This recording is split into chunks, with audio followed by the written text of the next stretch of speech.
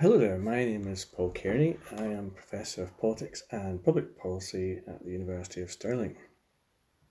And this is Chapter 12. How much impact can you expect from your analysis? Okay, so we're almost there. You can probably tell by the kind of giddy nature of my voice now. Okay, so this chapter says that policy analysts cannot expect to influence policymakers routinely, even if they follow policy analysis texts and the 5 steps to the letter. So it builds on other chapters. If you go back to chapter 3, this was about the older news stories about analysts. It used to be that they had a kind of captive audience at the centre of government. Now there are many of them competing with each other. So they can't expect any kind of impact at all simply from following these steps. It also connects to wider research on things like the impact of policy research. So Carol Weiss is the kind of classic source of study of the role of research or evidence in policymaking and evaluation. And, role can range from informing policymakers directly or serving as a kind of long-term enlightenment, or simply to be used to bolster a case already made, or sometimes policymakers just perform the sense that they're using evidence without really actually using it in a meaningful way. Okay, so this chapter, in that context, explores the extent to which analysts might want to go further to secure their proposed policy solutions if they can't expect much impact. Now, I should say most of the talks I give are about academics who tend to expect a limited direct short-term impact, or I certainly do, and so I talk about that a lot in many different podcasts and recordings on the website. So again, look for the page that says EBPM and scroll down, and then look for the ANTSOG lectures, many of which were recorded in audio and PowerPoint. Okay, so they really go into what academics could do if they could learn from policy studies about how to make an impact. So a lot of that is relevant. But probably policy analysts would want to go further. They can't rely on the kind of long-term and mild impact that academics tend to seek, particularly if analysts are seeking to change the world. Okay, so in that context, I start talking about this idea of a ladder of ethical engagement to have much more short-term impact. And the ladder comes from this metaphor that I would associate with Hieronymus Bosch. So he painted this thing called the Garden of Earthly Delights, and one part of it, essentially there's a ladder going into someone's rear end. I couldn't honestly tell you why, but it just gives you this sense that the more you go up each rung, the closer you are getting to the kind of the dirty business of politics. So it's a bit disgusting, but it's worth looking up. Okay, so just keep that image in mind. The safe option is at the bottom of the ladder.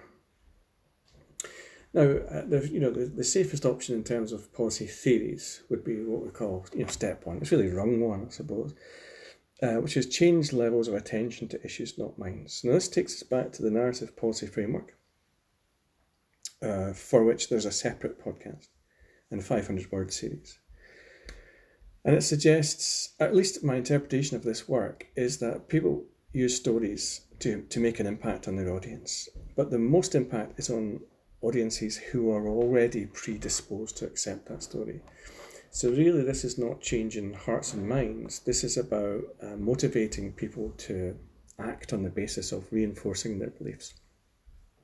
And it also ties to the discussion we had of Riker and her aesthetic about increasing the salience of one belief at the expense of another, rather than asking people to change their minds. Okay, so that's a kind of a reasonably challenging thing that seems realistic. But then we've got more challenging options, including step 2. Now, this is based on advocacy coalition framework, and again, each of these concepts has its own podcast. But it suggests that people enter politics to turn their beliefs into policy. And if those policy issues are highly salient, then people, they form coalitions with people who share their beliefs. They romanticize their own cause and they demonize their opponents. And this kind of activity extends to the use of evidence and policy analysis. Each coalition demands different evidence or interprets the same evidence differently to support their own cause. So, in a sense, one coalition might accept your analysis wholeheartedly, and the other might ignore it or reject it. So, step 2 is to exploit that. Engage only with actors and coalitions who share your beliefs. Now, step 3 is about, I call that exercising power to limit debate and dominate policymaker attention.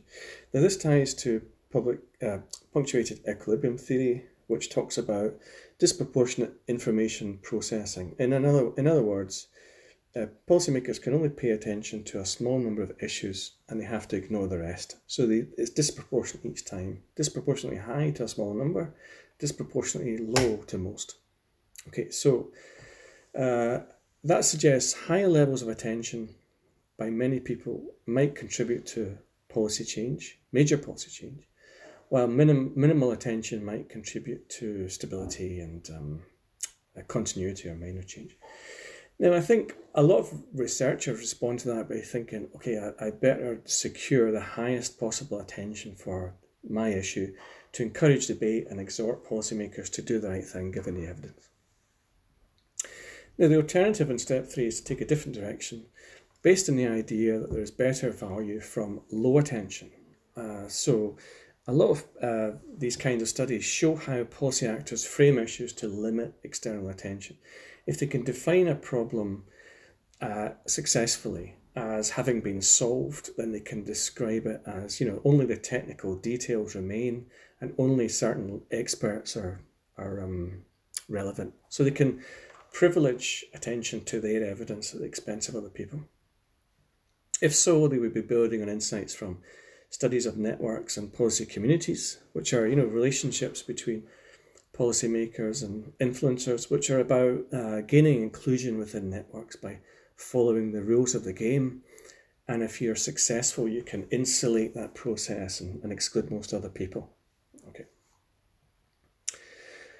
Now, step 4 is right up there at the business end, and it relates to social construction and policy design. So there's quite a few posts and a podcast on this one. And if you remember, that suggests that when they deal with salient issues, policymakers tend to exploit social stereotypes, either strategically or based on their own emotions. And when they exploit those stereotypes, they identify target populations as, negatively and deserving of government punishment, or positively and deserving of government benefits. And the point of that is that some populations are powerful enough to exploit the rewards of that stereotype or to challenge how they're portrayed, but most populations do not have the power to respond. And in fact, many social groups become alienated, disenchanted with politics because they are punished by governments and excluded from debate. Now, step 4 involves framing evidence to be consistent with the way that your audience thinks about target populations. One of the most effective ways to frame analysis may be to make it completely sympathetic to a client that deals with negative stereotypes of target populations. Okay, now I should put this in sort of metaphorical neon lights or flashing lights. I'm not suggesting for a second that you do any of those things. The main role of these discussions is to expose the assumptions we make and the things that we're willing to do to make sure that the evidence wins the day in policy analysis, the lengths to which we're willing to go. Okay, so imagine you take from policy studies that the most effective ways to privilege research evidence or policy analysis evidence is to manipulate how people make choices, refuse to engage in debate with competitors, frame issues to minimize attention, and to maximize the connection between your evidence and the rhetoric of cynical politicians. Now, that might help you gain the most attention and support for your policy analysis, but it may come at too high a cost.